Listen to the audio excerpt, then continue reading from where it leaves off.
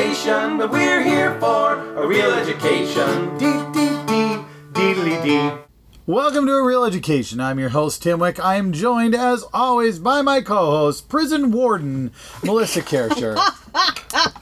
Hello. Hello. And we, of course, have our, what do I want to say, test subject here today, which is the returning guest, Allie Ellingsberg. Hello. Welcome back, Allie. Hello. Thank you for having me. Well, thank you for being here. This is exciting. This is a movie I've wanted to do for a long time, but we had to find somebody who hadn't seen it. Now, it is sad that you've not seen this movie for your own good, yes. But for us, for our podcast, it's great that you have not seen this movie. The movie we are talking about, of course, dear listeners, is The Shawshank Redemption. And as we do in this little opening segment, Allie, you need to tell us, what do you know about The Shawshank Redemption? I know there's a prison. Okay. I know there's Morgan Freeman. Okay. Very good. I think Tim Robbins is in this one. Okay. No? Okay. And that's about all I know, except for like funny parody videos you find on YouTube, like that I suspect don't actually give me a good foundation for this film. They might. I don't know. It depends on the parody video. Probably not the Flea Market Montgomery one, though. That one is gold. Look it up if you haven't seen it. We'll have to take a look at that. Perhaps. Probably after. After we watch the film. So, The Shawshank Redemption. I am going to preface this by saying, when asked what my favorite movie is, I always say Raiders of the Lost Ark. When asked what my second favorite movie is, I say The Shawshank Redemption. I love this movie, so you better like it, or it's going to be the worst night of our lives. No, no, that's not true. You can challenge accept. No, that's not a challenge I want to accept. You can like it or not like it. It's hard to dislike this movie, though. Yeah, it's really hard to dislike this movie. You are correct about Tim Robbins and Morgan Freeman. Yes. We will talk more about Tim Robbins and Morgan Freeman later. Indeed. But I do not feel we are providing any spoilers by stating Tim Robbins and Morgan Freeman are in this film, as within the first 10 minutes you will have seen both of them. Yes. Long before any spoilers will have been revealed. Mm-hmm. That it takes place in a prison is also not much of a secret. So we'll allow for that. The movie came out in 1994. Okay. And was, well, we'll talk about the Academy Awards of 1994 a little bit later. Oh, indeed. Because that is an interesting story in and of itself. But it is currently, it's pretty much always number 1 or number 2 on the IMDb Top 250. There is an amusing battle going on between the fans of The Shawshank Redemption and the fans of The Godfather. In that whenever one of them takes over the number 1 spot, the fans of the other group will work to make that one take over the top spot, which I find amusing in and of itself. It's like watching Team Mystic and Team Valor battling over Jim. They're like, oh shit, they've got 1/10 of a point over us. Godfather fans unite! And they fly out like the monkeys from Wizard of Oz. It's amazing. To rank The Godfather with a 10 and rank The Shawshank Redemption with a 1, because apparently you can't love both films, although that is wrong. Both films are great. They are. They really are. Yeah. So this anyway, this is a 90s film. We have not traveled into the 90s terribly often. That has been because the 90s are a desolate wasteland. A desolate wasteland. I was going to say, that's kind of a dead zone for like really like spectacularly amazing cinema. Yeah. There's some really entertaining stuff in the 90s. Tarantino came out of the 90s. It's not all bad. Yeah. Speaking of 94, and we'll get to that later. Indeed. But the 90s the 90s were not necessarily a desolate wasteland, but it's a little more difficult to find things in the 90s compared to other times. Well, genre kind of went away in the 90s. Everything swung so heavily genre in the 1980s that in the 90s everything went towards realism. That's where the whole indie movie boom came from and all that. So when you're talking to geeks, a lot of times the favorite stuff comes out of the 80s and recently, but not much out of the 90s, because not much was basically produced in the out 90s. Of the 80s and then out of the Lord of the Rings. Yeah. Oh my God, we're gonna have to find somebody who hasn't seen the Lord of the Rings trilogy. Do you realize that? Son of a bitch. We can find somebody. Yeah. This gives me hope. Yes. Yeah. So no, we need to find somebody who hasn't seen Raiders of the Lost Ark. Oh, I know. We have to find somebody who's seen. Yeah, that is definitely a challenge that must be. Or Star Wars. Star Wars is also on the list of movies we have to find that somebody hasn't seen. Yeah. So those are. I think those are dare I say it, as we talk about Indiana Jones, those are a couple of our holy grails. I see what you did there, Tim. All right, so But anyway, back to the Shawshank Yeah. Redemption, or I mean, really, we should just stop talking because this is Tim should stop talking, and blah blah blah blah. I will just say this because it will help. It will defy your expectations. This is based on a Stephen King short story. Uh-huh. Oh, that's coloring my perception. But the thing is, it's from the Stand By Me vein of Okay. Stephen King writing. So Okay. it's his like non-genre All right. dramatic writing. Okay. So, yeah, that is a good point, and often is referred to as one of the more faithful adaptations of a Stephen King work. It really is. It's pretty fantastic. So once you've watched this movie, you don't need to read the work because you've basically seen it, which is not true, and we will talk a little bit about that later, that it is Indeed. not entirely perfect, but Yeah. but a lot of it is similar. So, but I think we should just go watch this movie I because think it's we a should, really good because movie, it's great. and we're going to enjoy it. And Melissa and I will because we love it, and hopefully Allie will not feel like we've wasted her time. Allie's gonna like this one. You'd have just to gonna- work really hard to You're just waste gonna, my you're just time gonna, on you're a just gonna, film. yeah, no pressure, Allie, but you're gonna like it. All right, we will talk to you after the film.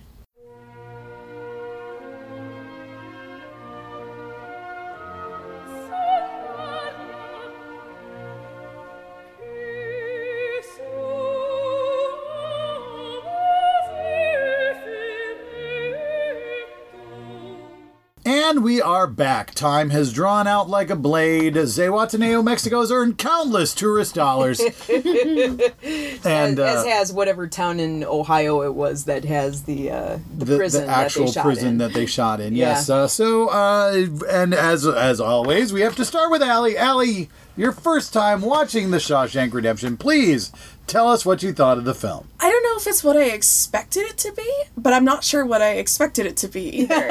So, I mean, I knew it was going to be a prison. I knew that there was going to be a prison break at some point. Okay. Ooh, Just you judging didn't mention from that at the beginning. Well, I was afraid that I was misrecalling it with a different movie, and then when they pull aside the poster, I'm like, okay, there it is. But then I also recalled the scene where they break the wall down to build their library, and I'm like, oh, maybe that's what I was thinking. I'm glad I didn't say that. That would have been stupid. Everybody would think I'm so dumb. It had elements that came together in a way that I did not expect them to come into. I didn't expect it to be quite as much of the brutality and everything else. I knew it wasn't going to be, sanitized or anything. So parts of it were super difficult to watch, which they're supposed to be. Yeah. But overall, really enjoyed it, despite not expecting quite that level of, oh, holy shit, all this shit is awful. Hooray. Oh, holy shit. I was wondering what your reaction would be once the prison break was revealed. That was so great. I was just so happy because, as soon as as the poster had the hole in it, I'm like, oh, that's what he's been doing the whole time. That's amazing. There's a scene that I noticed this time watching, and I'll get to it later. But the whole idea of the poster tearing. One of the things I love about this movie is the way that until it is revealed that Andy's cell is empty, they do a very good job of making you think Oh yeah. he might have killed himself. Yeah. And they set it up from very early in the film. They tell the entire. They don't tell the story from Andy's point of view. It's always told from Red's point of view, which means it makes perfect sense that the camera is not in Andy's cell. Yeah. And in fact, everything we've seen, with very few exceptions, is from somebody else from somebody else's point of view. Even if it's Andy without Red there, it still feels like Red telling the story of what happened. Right. Like there are other witnesses and... Right. Yeah, we know what happened in that room because there were other people there. So then when Andy is alone, we don't get a camera in the room with him. We don't get to understand what's going on. But one of the things that I find frustrating about this movie, and this is a complaint about marketing in general, is you talk about the ripping away the poster. It's like if you watch like on television, if they're doing a preview for this movie, that's one of the scenes they use. Yeah. That's one of the shots they use, and you're just like, what the fuck is wrong with you? Because the poster is so goddamn important that you don't know what's behind it. And then they just, in the commercial, show you that. And when I watched the movie the first time, I remember that we got to that scene, and you're supposed to be like, is he going to kill himself? And I'd seen the trailer, and the trailer did not include the poster being torn away. But what the trailer does include is the shot of Andy standing in the rain with his arms outstretched. And I'm like, well, I know he's not going to kill himself tonight because I haven't seen him standing in the rain with his arms outstretched. Yeah. And it's when you talk about spoilers, that's one of those moments that I use. It's like when you cut together a trailer, you don't think about it. You don't think of it as a spoiler. But if you show me a scene with a character after I'm supposed to think he's dead, I'm likely to be like, I think he'll be okay. Yeah. But that said, the film, it's not the fault of the film that happens. Right. And It's just that the art of the trailer sucks. yes. And there's another scene, and I've watched this movie. I probably watch it twice a year. I adore it. And there was another scene that just caught my attention this time because I hadn't really thought of it in this way. And I'm not even sure if it was intentional. I think it was, because there's a scene where they're like tracking through Andy's cell. And they're showing all the things that he's done with forming the rocks, the little sculptures that he's got sitting in his windowsill, and it pans to his chessboard. And from the chessboard, it pans up to the poster. And you don't know what's behind the poster at that point, but it's shown you all the things that he's done with the rock hammer, and then it pans up to the poster, which is super subtle and clever because it's like, we aren't telling you everything he's doing with this rock hammer, but... Well, yeah. Anytime you see Andy with an object in like the first portion of the pre-prison break portion of the movie, just about every scene sets something up. Yeah, it's all significant. It's the setting up the Bible, setting up the rock work, setting up him carving in the wall, everything. There's a subtle. I mean, Tim Robbins was fucking amazing in this film. Yeah. Tim Robbins and Morgan Freeman are just brilliant, and it's kind of amazing neither one of them won an Oscar for this movie. But the look on his face that just says it all is when you watch it again, Allie. There is the moment when the warden steps out of the cell and he's still got the Bible. Yeah. And the camera rests on Andy's face, and it's super subtle, but you can see that, oh, fuck. Yes. It's like, he took something very important. But Andy is the way Robbins plays Andy, and the way Andy should be played, I think, is very closed and very subtle. So he manages to keep that hidden. And the nice thing about that is that establishes that Andy is really able to keep himself under control. So later, after he gets out of the solitary confinement cell and he is working for the warden again, you can understand that he is very good at keeping a lid on his emotions. So he doesn't give away anything to the warden, because you would think he'd be awfully excited if he was like, I'm getting the fuck out of this place tonight. But he's able to keep that. And we've seen him be able to do it before in circumstances that are just as dire. They open that Bible and they find that rock hammer. In Exodus, no less. Yes. That's beautiful. That's a my caught. It's like, Exodus. That's beautiful. Yeah. Well, and the fact that the evidence that is going to incriminate the warden is hidden by by a needlepoint thing that says his judgment cometh and that right soon. Yeah. It's so... Well, I suppose when you have 19 years to plan, you can really get a lot of those things in place. Yeah.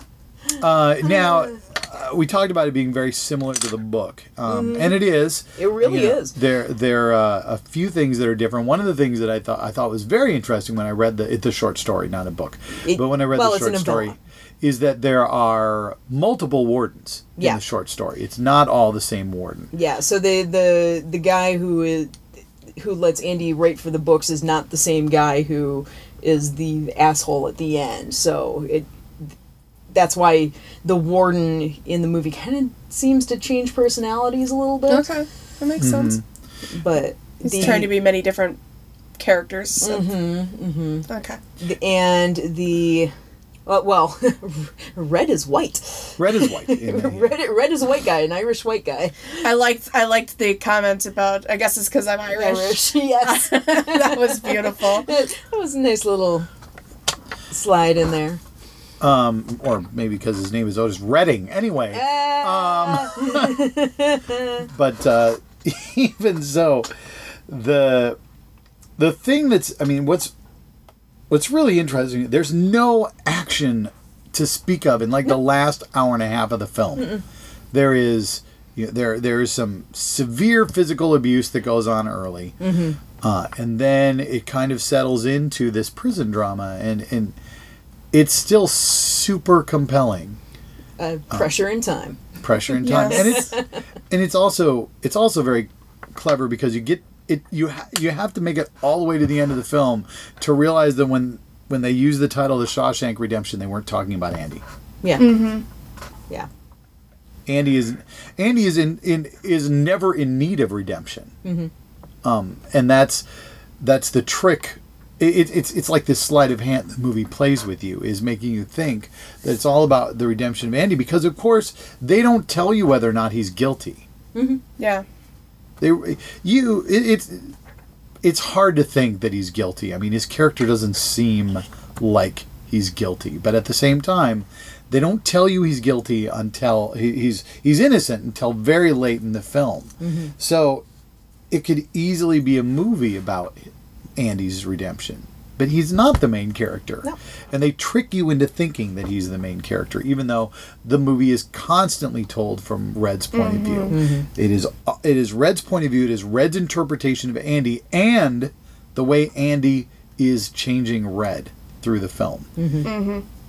Even when there's a scene that seems to be about Andy, it's really about how Andy's behavior alters Red, which I think is pretty damn amazing. Yeah. It's an excellent script, and honestly, I like Darabont's script better than I like the novella by Stephen King. I mean, I was a very avid Stephen King reader back in the 80s and early 90s, and I really loved Different Seasons. I read it many, many, many times, and so by the time I got to actually seeing the movie of The Shawshank Redemption, I sadly didn't have the beautiful surprise of the prison break, but it's a very nicely streamlined version of that story.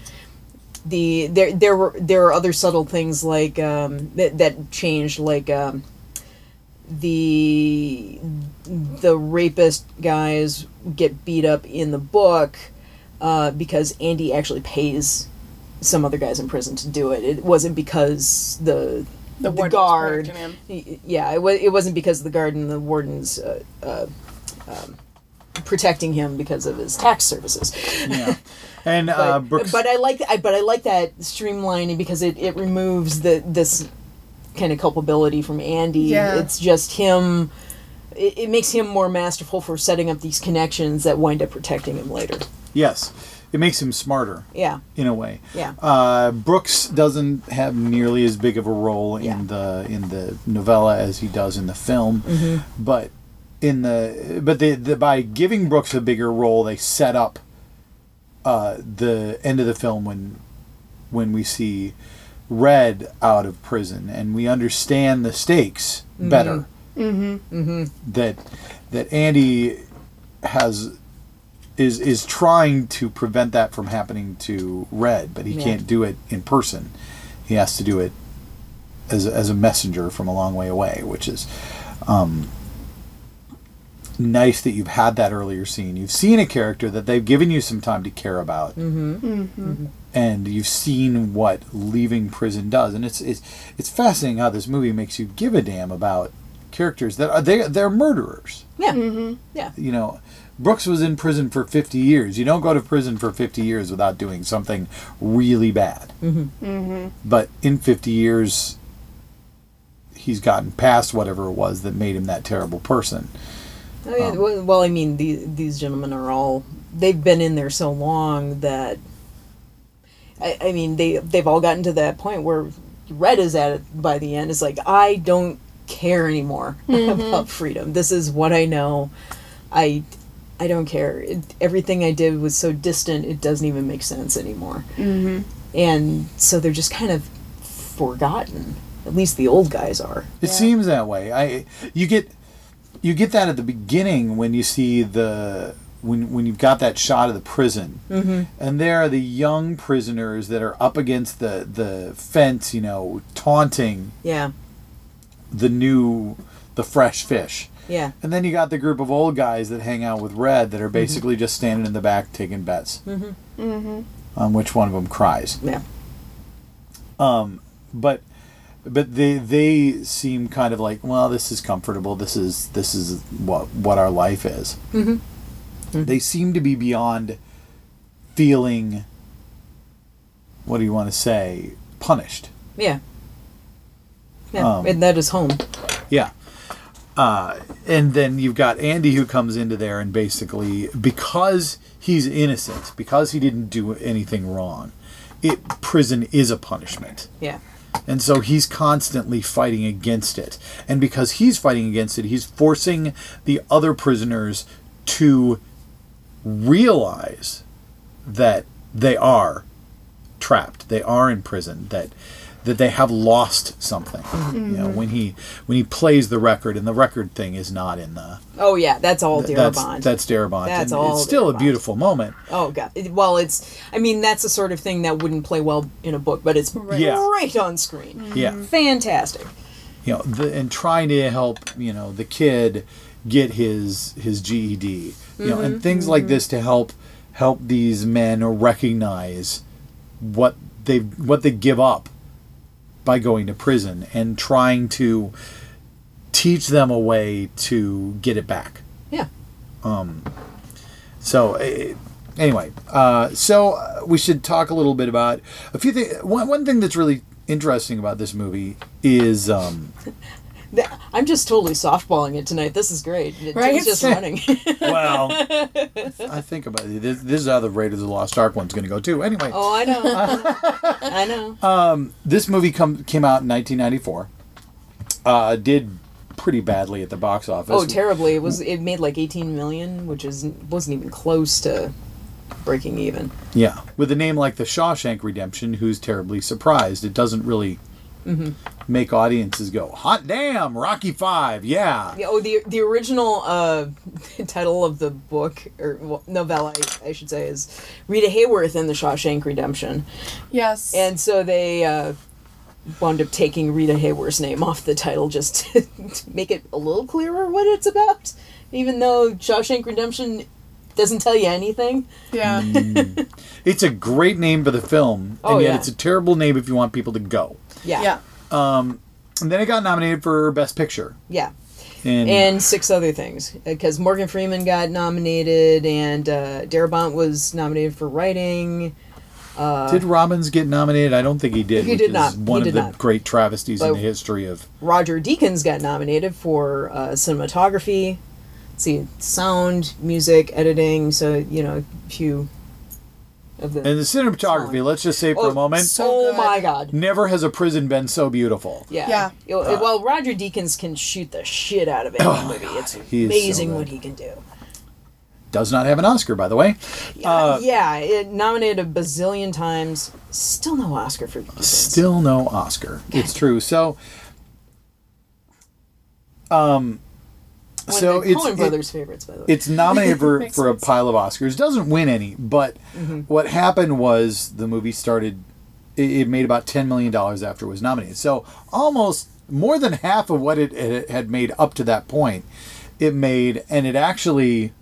And then it hit the home video market and went ape shit It on went money. nuts. It was once it hit home video, like in 1995, it was the top rental of 1995 period. So it went really, really well on video, and the rights for the film were stupid cheap. So it was really cheap to show it on TV too. So it was all over cable. It was all over TV networks. There was just a saturation bombing after 1994, and after losing all those Oscars. After losing all those, and the interesting thing was when they pulled it from theaters, it had been gaining. Yeah. It was not. Yeah. It wasn't losing momentum. It was actually gaining momentum when they gave up on it. Yeah. I mean, it's one of those movies that might have run for a year if they'd just been patient. Yeah. Yeah. But then, like the following year, 95, it explodes on the home video market and remains one of the most popular home video films for a decade. Oh yeah. Totally. Because people just are like, "Have you seen this movie?" I remember that at that time my mother was working in the local video store, and I remember helping put together the boxes for the just ginormous amount of copies of Shawshank Redemption. Like, that's what I did after school, was put VHSs into little boxes. And I'm like, there's so many copies of this movie, Mom. She's like, yeah, it's going to be really popular. Having no idea what it was. I had no idea. And I remember watching the trailer for it, just seeing it constantly. It was on every monthly reel. It's still the Shawshank Redemption. By the way, we still have this. Rent it. Yeah. We paid a lot of money for all these copies. Please keep renting them. And people did. They did. They did. And the Oscars for the 1994, 1995 Oscars for Best Picture, is one of the most amazing groups. Now, the winner in 1995 was Forrest Gump. Oh, yes. Which is unfortunate when you hear the rest of the list, although I have to admit, when I saw Forrest Gump, before anybody was like, oh my God, Forrest Gump, I loved it. I really loved Forrest Gump when I first saw it. It's a fun movie. It's a perfectly fine movie. But it was Forrest Gump and Quiz Show. Which is amazing. And then The Shawshank Redemption. Pulp Fiction. Pulp frickin' Fiction. And Four Weddings and a Funeral, which is one of my favorite romantic comedies ever. It was just like heavy hitters the whole way across, and I always and Forrest Gump pretty much took a whole bunch of the top Forrest Gump, awards. So just because Zemeckis got director and Tom Hanks got Best Actor that year, and so I think it got screenplay. I can't remember. Yeah, although that would have been original screenplay, and Darabont was up for adapted. Right, but I mean, Gump really just kind of took everything that year. But when you look at what it was up against, I take that back. Forrest Gump was an adaptation too. Forrest Gump wasn't that. You're right. It wasn't that. Screw Forrest Gump. Yeah. God damn you, boy. And what I've always argued is that the Oscars shouldn't be awarded the year after. You shouldn't give Oscars for 1994 films in 1995. Yeah. You should give them in 2004. There you go. After you've had 10 years to think about it. Now, if you've had 10 years to think about it, Shawshank Redemption still doesn't win. Pulp Fiction does, but yeah, true. Even so, it's like that's the only movie that beats the Shawshank Redemption. And poor Quiz Show is just like smoking in a corner. Yes. It's like, and Tom always Hanks, a bridesmaid, never a bride. And Tom Hanks is great in as a performance as he did turn in Forrest Gump. Does not lose to Tim Robbins. At least that's my argument. It's just like 10 years on, you can't even. It just doesn't even make sense why you were talking about Tom Hanks. Not. I think at that point in time we were still kind of dizzied by the fact that Tom Hanks can act after doing all those silly comedies. Right. Yeah, I guess. Oh my God, he can do drama. Who knew? So it's this crazy movie that didn't do well, got nominated for a bunch of Oscars, and suddenly people watched. I remember going to see it after it was nominated for an Oscar. This is one of these fascinating movie watching experiences. It was at was it the Cooper that was up in St. Louis Park? Oh, the amazing bright orange glory that was the Cooper. This amazing Art Deco theater that got torn down. Because, it was one of the very few original Cinerama theaters. Yeah. It was amazing. And we saw it, and I just remember it because I watched it, and the first time I saw it, I was like, holy fuck, that was an amazing film. I remember walking out, and I saw it with Pat and my mother-in-law, and we walk out of the theater, and I'm ready to talk about, wow, that was a really amazing movie. And the first thing that happens is my mother-in-law is like, let me tell you about this hand of bridge I played last night. And I was like, how can you watch that movie and want to talk about bridge? Especially, by the way, with two people who didn't fucking play bridge. That was the thing that just made it even worse. It's like, you're going to tell us about something we don't care about when what we want to do is talk about this amazing movie. Having met your mother-in-law, I can totally see this happening. It was just kind of incredible. So let's see. We should talk about trivia stuff. Oh yeah. I love seeing a lot of the bit players. I haven't sat and rewatched this movie like end to end for a really long time, and it was fun going, oh, that's Clancy Brown. That's the Kurgan from Highlander. Yes. Yeah. Yes. And oh, hey, it's Drake from Aliens.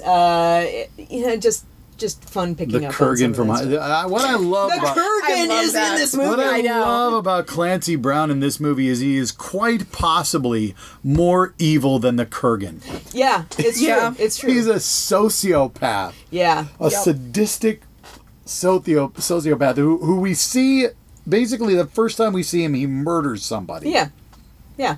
Which doesn't matter because the dude's a convicted felon, so nobody gives a flying fuck. He nearly murders Andy. He's like, this guy's going to have an accident. We see, the camera shows us what the accident's going to be, and Andy's not going to walk away from that. Yeah. He's probably not going to survive. So it's like we see him nearly murder somebody. We later in the film see him absolutely, without question, shoot a kid in the back. And yet, at the same time, when he beats the shit out of Rapist Boy, we're kind of like, well, yeah, all right, that one's okay. I guess I'm glad he's around for that one. Yeah, I guess. But by the way, I've walked past Clancy Brown, or rather, Boggs is the name of the character. Anyway. Yeah. The rapist boy. Yeah. Rapist boy, yeah. Hadley is the name of the guard. But, Clancy Brown, I walked past him at Warner Brothers Animation Studios once, and it's like, Jesus, that guy's tall. Holy shit, it's the Kurgan. And he has to be tall. He's 6 foot. He's like Tim Robbins tall. Tim Robbins is 6'5". Is really tall. Tim Robbins is 6'5", so in order for Hadley to be an imposing figure, he's got to at least be Robin's height, and he probably is another inch or two taller. I'd have to go back and look at that.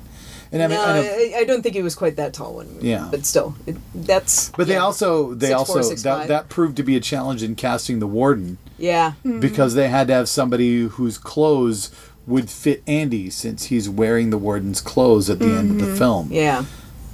So the warden had to be tall. About Tim Robbins' height, or he'd be like, wait a minute, he'd be wearing high waters that only go down to like his calf. I mean, I know those clothes were in a plastic bag, but still, after being dragged through all that literal shit, I'm amazed how well pressed that suit was by the time he got it out. Yeah, maybe they just made clothes better back then. Probably. Here's my thing is. One of the other things I love about this film is Andy is never, ever not in control. Oh yeah. Except maybe when he gets put into when he reaches that moment where he's like, I could be exonerated. I could leave prison as an innocent man. Which to him is that moment that actually flusters him. Yeah. He loses his cool in front of the warden in a way that he probably knows is a bad idea. But he's so filled with hope that he loses control. And and so when you think about him being in control of the whole movie, you're like, yeah, well, it's kind of amazing that those clothes would be so well pressed and everything like that. It's like, except probably the first thing that happened before he went into those banks in the morning is he went into a laundromat and pressed the clothing. Yeah. Because he knew that all he had... I love we're having this discussion. Well, I mean, if you're going to walk into the bank and, like, withdraw the, $300,000, you better look like a man who can go to a bank and has $300,000. Yeah. Well, it's beautiful because you're like, do I buy that nobody ever was like, ooh, this is the man who escaped from prison? Of course I do. Because even if they're getting the picture out and circulated, nobody's looking for a guy in a suit. Nope. Mm-hmm. They're all looking for some hobo-looking dude. Yeah. And he's got Yeah. Nobody's looking for a guy who'd be able to obtain a good-looking fake ID that quickly. They're looking for a guy who's like running through the woods. That nobody expects him to go to Portland and withdraw money. That's clearly the last thing the warden expects. It's clear they would never look there first. He's like, I got probably 48 hours that I can be in Portland before anybody even thinks to look for me here. Well, yeah, and he bought himself a lot of time the way he pulled off his escape. Yeah. Yeah. And so, dude, he behaves in a way completely at odds with how people feel an escaped convict is going to behave. He is out in public, walking around, smiling. And withdrawing money and all these other things. And it's like, you're going to look at him and go, well, he kind of looks like that guy, but there's no way that guy could be unescaped murderer. Right. Right. He's just... Your demeanor is your best costume. Yeah. Really. And again, we've had it established throughout the entire film that Andy's capable of being that guy. That his heart might be beating 1,000,000 miles a minute, but on the outside, he's always going to be calm and in control. He's the cold fish. Yeah. And, and they even... It's nice that that with Red, they give you a character who's not like that. Because when Red's like in the field with the money and the letter from Andy, he's like looking over his shoulder every 5 seconds, like, right, Yeah, he's used to not being able to have things of his own, and when he finds something, it's who's going to stop me? Somebody's going to be here to stop me. Yeah. All those learned behaviors. The other bit of trivia I love about that wall. That it was built for the movie. It was built for the movie. Yeah. And then it was standing for a long time, and eventually the farmer who owned the field sold it brick by brick on eBay. Yep. Nice. Yep. And the tree got split in half by lightning by a couple years ago. Oh no. And I think they saved part of it, and now it's propped up by the prison in town. Yeah, the prison. Yeah. Great. Which is, that whole town has gotten a ton of tourist dollars just off of Shawshank Redemption tourists. As has, and I'm not kidding, Zihuatanejo, Mexico. That's true. No doubt. It became a much big... It was already a tourist town. Yeah. But it became a much bigger destination as soon as that movie came out. People are like, well, I want to check out Zihuatanejo. What's the big deal with Andy Dufresne liking that town so much? All right, I'm sorry. I keep talking, Melissa. No, it's all good. It's all good. Something I caught the line. This is just a shitty pipe dream. Oh yeah. So I hadn't noticed that one before.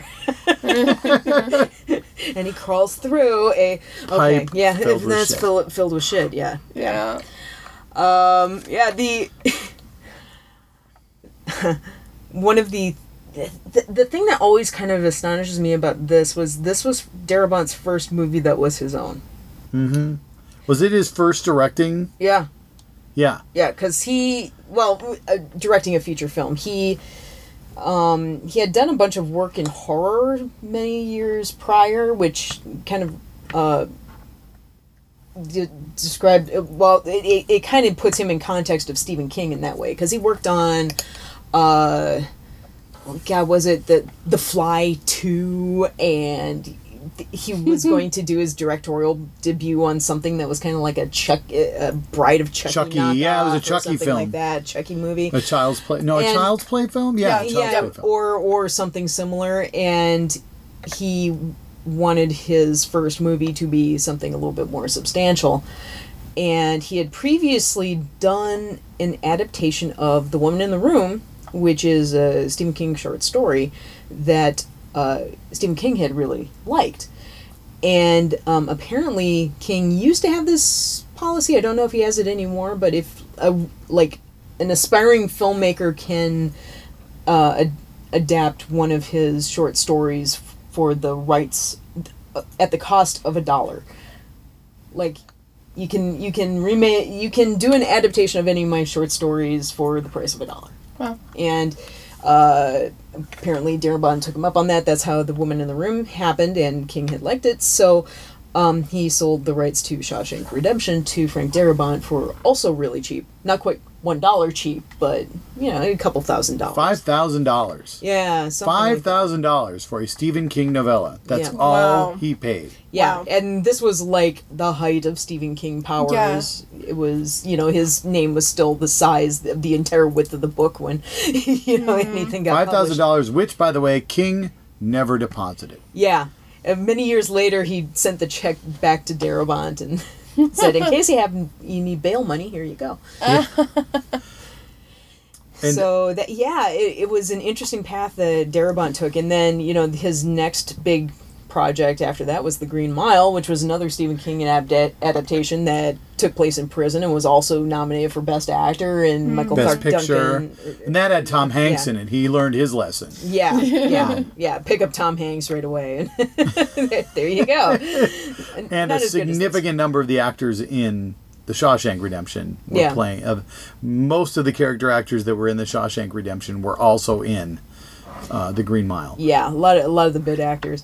What I think is interesting in comparing these two movies, Shawshank Redemption and The Green Mile, is like the places I feel that The Green Mile falls down is Stephen King's treatment of race, because you've got the magical black man, and all those tropes, whereas Shawshank Redemption escapes all that because Red's character wasn't originally meant to be black anyway. He's just a guy. Yeah.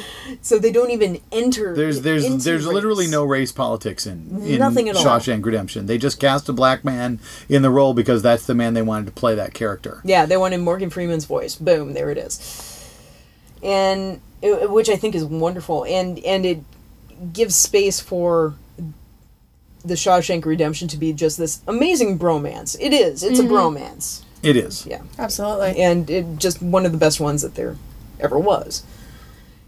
And, and The Green Mile is just like, it's just kind of... It's a very good movie, but it's also problematic in a lot of ways. It's good, it's not great. Shawshank Redemption is. And Darabont has never, he's never topped Shawshank. I know that he's really never come close. Well, how do you? I mean, it's... depending on who you ask, it's one of the greatest movies ever made. Mm-hmm. So how do you top it? It is tough to do that. Though I must admit, I'm a fan of The Mist. Huh? Yet another Stephen King adaptation that he did, but that goes in a completely different direction. Yeah. Oh, by the way, we've been bitching. I can't remember if this happened while this was recording or not. We were bitching a bit about Kingdom of the Crystal Skull. Yes, I brought it up. So speaking of the Indiana Jones franchise, Frank Darabont wrote an amazing script for Indiana Jones 4 called Indiana Jones and the City of Gold, if I remember right. Okay, that sounds right. Yeah, I think it's the City of Gold. Fantastic Apparently script. Spielberg loved it. Spielberg said, this is one of the best scripts I've ever read. Let's shoot this thing. And then he showed it to George Lucas. A certain partner in the Indiana Jones. Named George Lucas. And George Lucas went, I want to do it my way, and he rewrote it. George Lucas said, I want some monkeys, and I want Shia LaBeouf doing some fencing. Giant ants. Yeah, and then we got that. Unfortunate things happened, which is really, truly, genuinely unfortunate, because Darabont does write really tight scripts. Yeah. So I don't know. We were probably we could talk about this movie for a lot longer, good but God. You know, I bet in the Red Fringe universe, that's the movie that got made. it could be. Yes. I want to let's just go dimension hop and check it out. Yeah, definitely. Yeah, once you figure that out, let's do that. Yeah. Let's do that. I have a new life's goal now. Well done. Okay, so I think we better just go to final thoughts, or we could just keep talking about this movie for the length of what the movie is about. The length of your hard drive, Tim. Probably the length of my hard drive. So, let's go with Melissa. What are your final thoughts? Did you know that Morgan Freeman is a beekeeper? I did not. That is cool. You're just saving that for final thoughts. I totally You're like, was. "Hooray!" It's like Morgan Freeman is a beekeeper. Also, I grew up with him, watching him on The Electric Company, and that Sure. always Yep. delates me. Easy reader. Easy reader. And no, the thing I always remember about Morgan Freeman is I love to take a bath in a casket. Yes! He's naked in a bathtub with suds all over him and fangs, and he's singing, and it's a delightful thing. And it exists in my heart and on YouTube. And on YouTube. You can find it on YouTube. Okay, Allie, final thoughts about Shawshank Redemption. I think that more things in life should be narrated by Morgan Freeman. That's a belief I've held for many years now, but to see this and go, oh, this is where that kind of originates is just... It is Well, the it is first where film he- he Yeah. narrated. Yeah. Yes, it's just, oh, okay, so somebody saw this film and went, let's just have him narrate everything. And then, penguins, and then... everything is more interesting when Morgan Freeman talks about it. It's true. It's really true. And I feel like this is good. Let's just do more of this forever. Incidentally, they recorded the narration before filming the movie, because so much of the action is timed with the narration, Sure. so they were playing it on set while they were timing the action to the narration. And See, and I would think you would do it the other way around. and usually that is what Yeah. happens, but they recorded it first, played it on set, they timed everything, but unfortunately their first go at the narration, there was tape hiss, and so they had to redo the narration afterward, but at least they had all the timing right. Yeah. Oh, amazing. For my final thought, I'm just going to say, the first time I watched this movie, when they said the line, because I didn't know a lot of prison vernacular, when they say that the beer was provided courtesy of the hardest screw that ever walked a turn at Shawshank Prison, I assumed they were talking about Andy and not Hadley, because the screw is the guard, not the prisoner. So anyway, I'm just saying that there were things that I've learned over time in watching this film. Educational. Yes. It's in the name of this podcast, Allie. I know. I know. I know. This film taught me things. It taught because So if we incarcerate you, Tim, I'll know the proper language. in 1955. In 1950, well, they probably still call him screw. I don't know. I don't know. I don't know. And I bet the language. I my bet the vernacular has changed Yeah. a little. my Yeah. personal goal is to not learn. Yeah. So anyway, and of course, also to talk about our next film that we're going to watch, we are going to have a lovely duo join us. Our good friends Dawn Krasnowski and Angela Fox will be joining us to watch Bringing Up Baby. Yes. Oh, that's going to be awesome. Yeah, right? Has virtually nothing to do with the film that we just watched. But I am going to say, having watched this film, I'm realizing we really need to watch Gilda. Anyway, I agree with Yeah. that. so we will just leave you with the thought that we're not going to watch Gilda. We're going to watch Bringing Up Baby. And thanks for listening. We'll catch you the next time we do a podcast. Bye. Hey, bye. We hope you enjoyed our film fixation. We'll see you next time on A Real Education. Dee dee dee, dee dee dee.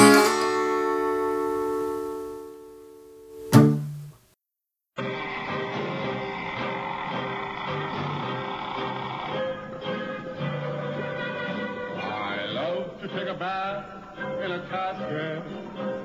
A casket is the thing. I love to take a bath in a casket. In a casket you will never leave a ring. By candlelight I soak and sniff carnation. In my casket that's creaky and old. I love to take a bath in a casket. In my casket I can never catch a cold. Some vampires like it in a bathtub. Others have tried a sink. But when I am sloshing, I'm wishing to be washing in something that's soft and lined with pink. I love to take a bath in a casket, a casket irene. I love to take a bath in a casket, although I take my showers in a grave.